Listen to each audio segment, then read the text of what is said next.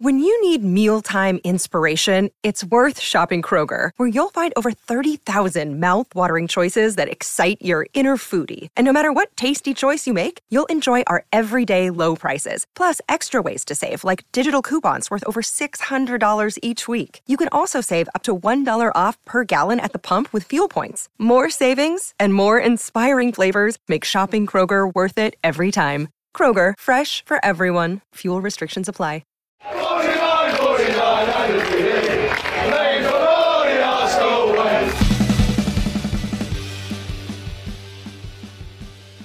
Hello everyone, welcome to the Arsenal Way, and yes, we are back at you with your daily Arsenal agenda show, your daily show from 10 a.m. Monday to Friday, and we've got Umar back from holiday. Umar from a little 4-day hiatus. How are you, Umar? Yeah, I'm good, man. It was good to recharge the batteries. Forget about football, forget about transfer rumours, but we're back in it. So, yeah, I'm looking forward to it.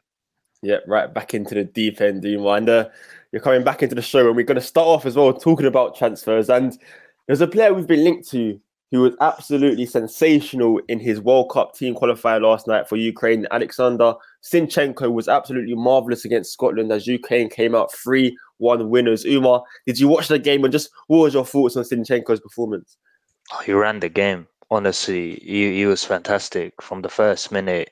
He basically controlled the whole tempo of Ukraine's performance in the middle of the park, and Scotland couldn't get anywhere near him. The likes of John McGinn, Billy Gilmore, Conor McGregor, they struggled, and it showed what Zinchenko can do in a midfield position.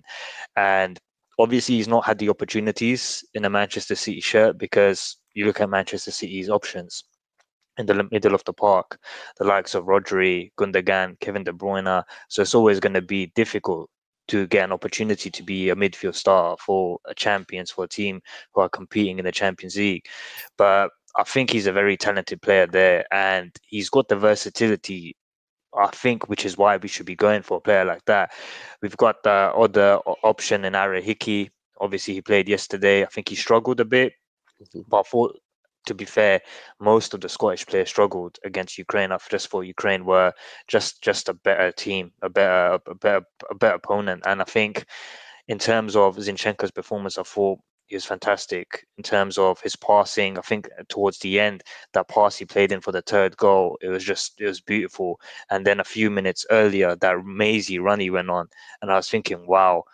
And I think a player like that, it will be suited. I'm not saying we should just get Zinchenko alone as a midfield option, but someone who, say, if Manchester City want to sell him for £25 million or so, I think it will be a good option, because, like you said, Kieran Tierney's injuries, he picks up knocks, he picks up injuries, and we can't rely on him too often of the time. But Zinchenko, he doesn't get injured often. He's versatile. He can come in even though he's out of the team most weeks.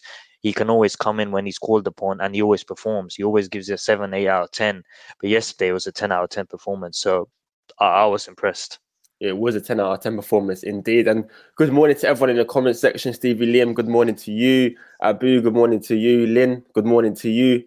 And Umar, yesterday Zinchenko played in the midfield and he performed. Yeah. Is that a position where he could potentially take over rather than a left back? Because we're talking about him being a left back, but is it a midfielder where he can really excel? I think so. Honestly, I think so, because I think few seasons ago he played in the Champions League, and I think it was against Paris Saint-Germain, and he made a cameo, and he came on and he played in the middle of the park, and he was at home. And for Ukraine, more often than not, he plays in midfield, and he can show his capabilities there. And he is a very talented player, especially with the way he can create chances. I think his footwork is very good as well, but he's got that passing ability. And I think there's another level that he can increase. So if he was to play, say, come into Arsenal and play week in, week out, but also alternate with other midfielders, I think we can see an even better Zinchenko. Because I think right now, he's essentially a utility man for Manchester City. If there's an injury, if there's an opportunity to give someone a rest, say Cancelo, say whoever, I think Pep Guardiola likes him because he can trust him. But I think Zinchenko doesn't want to be that now. I think he's experienced it. He's experienced playing at the top level, and he wants to be playing week in, week out. So I know he was playing against Scotland. I know Scotland are not the best of opponents to be judging him on, but I still think there's a very good player in there, and I think there's another level that he can go. And if Pep Guardiola, Manchester City, say to Arsenal, you can take him for 20 to 25 million pounds, I think it's a bargain, and I think it's something that Arsenal should be pondering. So would you ever sign him than Aaron Hickey? You can't be giving those solutions to me. But honestly, yes, because Premier League proven, played at the highest level in the Champions League. He's played at in important games for Manchester City, and I think there's another level that Zinchenko can go. I think there's more to come from him, and he's just got that know-how of big moments, big games. And how old is he? He's young as well. 25. He's and that's it's a baby. He's a baby, to be honest, but he's playing so many experienced matches for his national team and for his club. So if someone says to me, Aaron Hickey and Zinchenko for 25 million pounds, who am I going to choose? Zinchenko all day. Yeah, Peter seems to agree with you, as he says, genius Zinchenko, left back and 6, and then a 10, can play everywhere, get him already. Lynn says he makes it look so easy, and he would help Gabriel Jesus.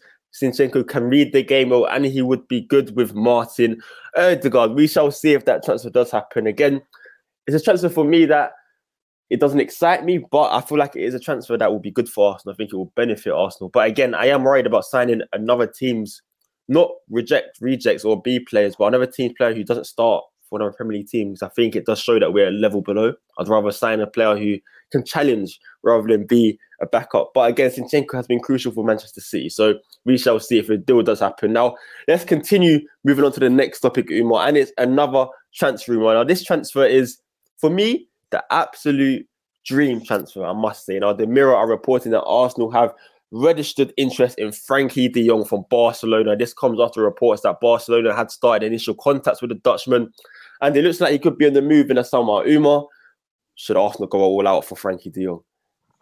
Yeah, of course. If there's an opportunity, and if an opportunity arises, that there's a possibility that we can bring Frenkie in, 100%, because I think he will just take our midfield to the next level, because he's amazing, and he is the type of profile that is Champions League quality. I know there's been links to Yuri Tillemans, Houssem Aouar, a whole host of names, Ruben Neves, but Frenkie de Jong is just next level, and he is that player that can just make our midfield a whole different dimension. But I don't think it's realistic, if I'm honest. I think it's a move. Say if you were to get Champions League football, I could have seen it happening, to be honest, because you see similarities to Barcelona, Arsenal, Ajax, the similar teams. And in the past, Frenkie de Jong has spoken highly of Arsenal. So on paper, if you go into the Champions League, it could have been a move which was possible. But I think he's come out and he said that he wants to stay at Barcelona. He doesn't really want to go to Manchester United, which says a lot, to be honest, to where Manchester United are at the moment, that he has no interest in joining them. So I think if we go into the Champions League, I think we would be targeting those sorts of players, because those sorts of players would just take Arsenal just a notch up to where we want to be. But I think because we got Europa League football, I think the likes of Yuri Tillemans, Ruben Neves, Fabian Ruiz, these are the types of profiles that Arsenal will be targeting. But we can dream. I think this is what the transfer window allows us to do as fans. So if there's an opportunity there, and if I can dream for a bit, I'm gonna do that. Absolutely. Likewise. And guys, make sure to leave your questions in the comment section, because we'll be coming we'll be answering them towards the end of the show. And I'm with you, Umar. I think De Jong would be the perfect signing, but I do think it's slightly unrealistic. He has said in the past that Ajax, Barcelona and Arsenal, that's the route he does want to take. But with Arsenal not playing in the Champions League, that does make things awkward. Also, we're going to have to spend a lot for De Jong. Are we going to be able to spend, let's say, upwards of 50 million and then bring in a Gabriel Jesus or Victor Osimhen? I don't know if we'll be able to do both. So I think that'll be an awkward transfer there. But if there is a deal possible, Arsenal should be going all out to get it done, because he would transform Arsenal midfield. Umar, can you imagine Frenkie de Jong and Thomas Partey in the same midfield? Forget about Champions League football. I'll be thinking about the Premier League. That's how good that midfield would be. But again, it's a dream. But dreams do happen. So you never know. Yeah, you never know. You never know. Let's see. Funny things have happened in the transfer window. Ozil 2013-14 season. Maybe we can repeat that magnificent midfield transfer, but we shall see. Now let's move on to the final topic of the show, Umar. And it's about Noa Lang. Now, Noa Lang is a player who has been linked to Arsenal. He started at Ajax, moved to Club Brugge. He reportedly moved to Club Brugge because of his attitude issues, and Ten Hag didn't like him at the club. Now he's set to leave Club Brugge. He's come out with some interesting comments, to say the least, that Belgian football will miss him. He is the voice of Belgian football. He has lit up Belgian football, and another club would be lucky to have him. Umar, this is not the type of attitude that Arteta will want in his dressing room, is it? Nah, I don't think it's an opportunity that will happen. I don't think it's a move that will materialize, if I'm honest. I think few months ago, every week there was just talk of Noa Lang to Arsenal, Noa Lang to Arsenal. Even on these streams, we kept talking about Noa Lang. But I think right now, the stage that Arsenal are at in terms of their project, I think they're at the time and at the moment where they need to buy a killer. They need to buy someone who's ruthless, someone who's in the peak of their career, but someone who can get 15 to 20 Premier League goals. And I don't think Noa Lang is in that development at the moment. I think he's a flamboyant player. He will, if you're going to watch him at the Emirates, he will love to put those party tricks, the skills, the talent. But I don't think Mikel Arteta, in terms of, you speak about his attitude, Erik Ten Hag has voiced his frustration in the past.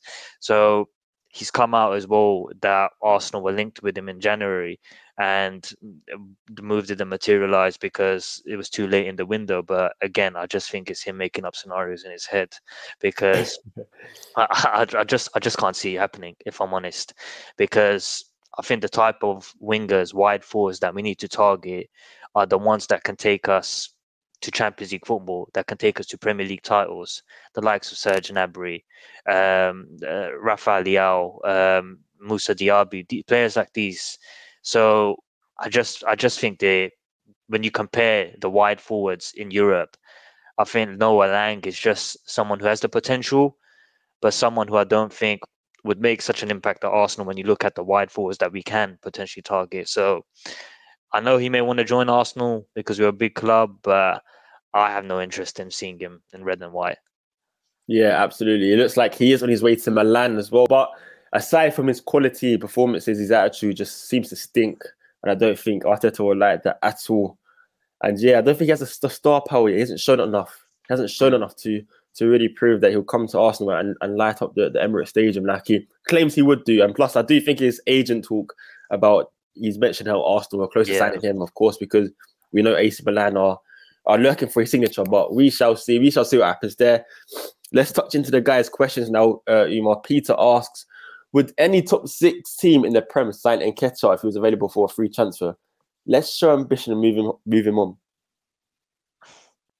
Who would you classify as the top 6 teams in Premier League? Let's go Manchester City. Yeah. Man United. Yeah. Liverpool. Yeah. Spurs. Yeah. Chelsea. Yeah.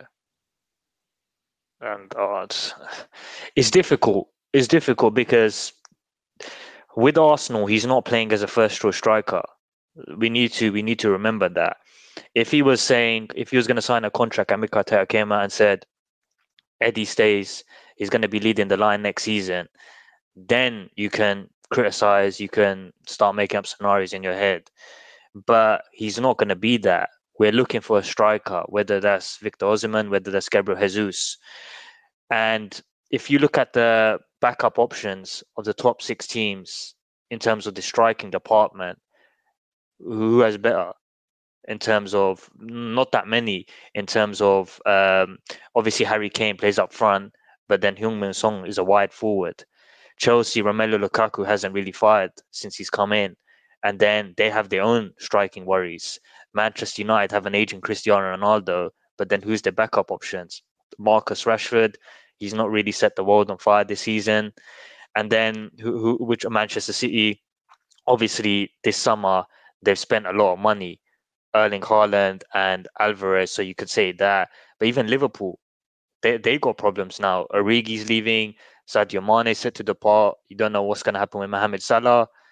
So if an opportunity arises this summer and Eddie Nketiah was on a free, I wouldn't have been surprised if, say, Chelsea and Liverpool looked for him, because I think if Jurgen Klopp, if he saw an opportunity because Origi's gone and he saw an opportunity for Eddie Nketiah as a backup striker, as a person who can come off the bench and be a good option for Liverpool, I think most of these teams will take him.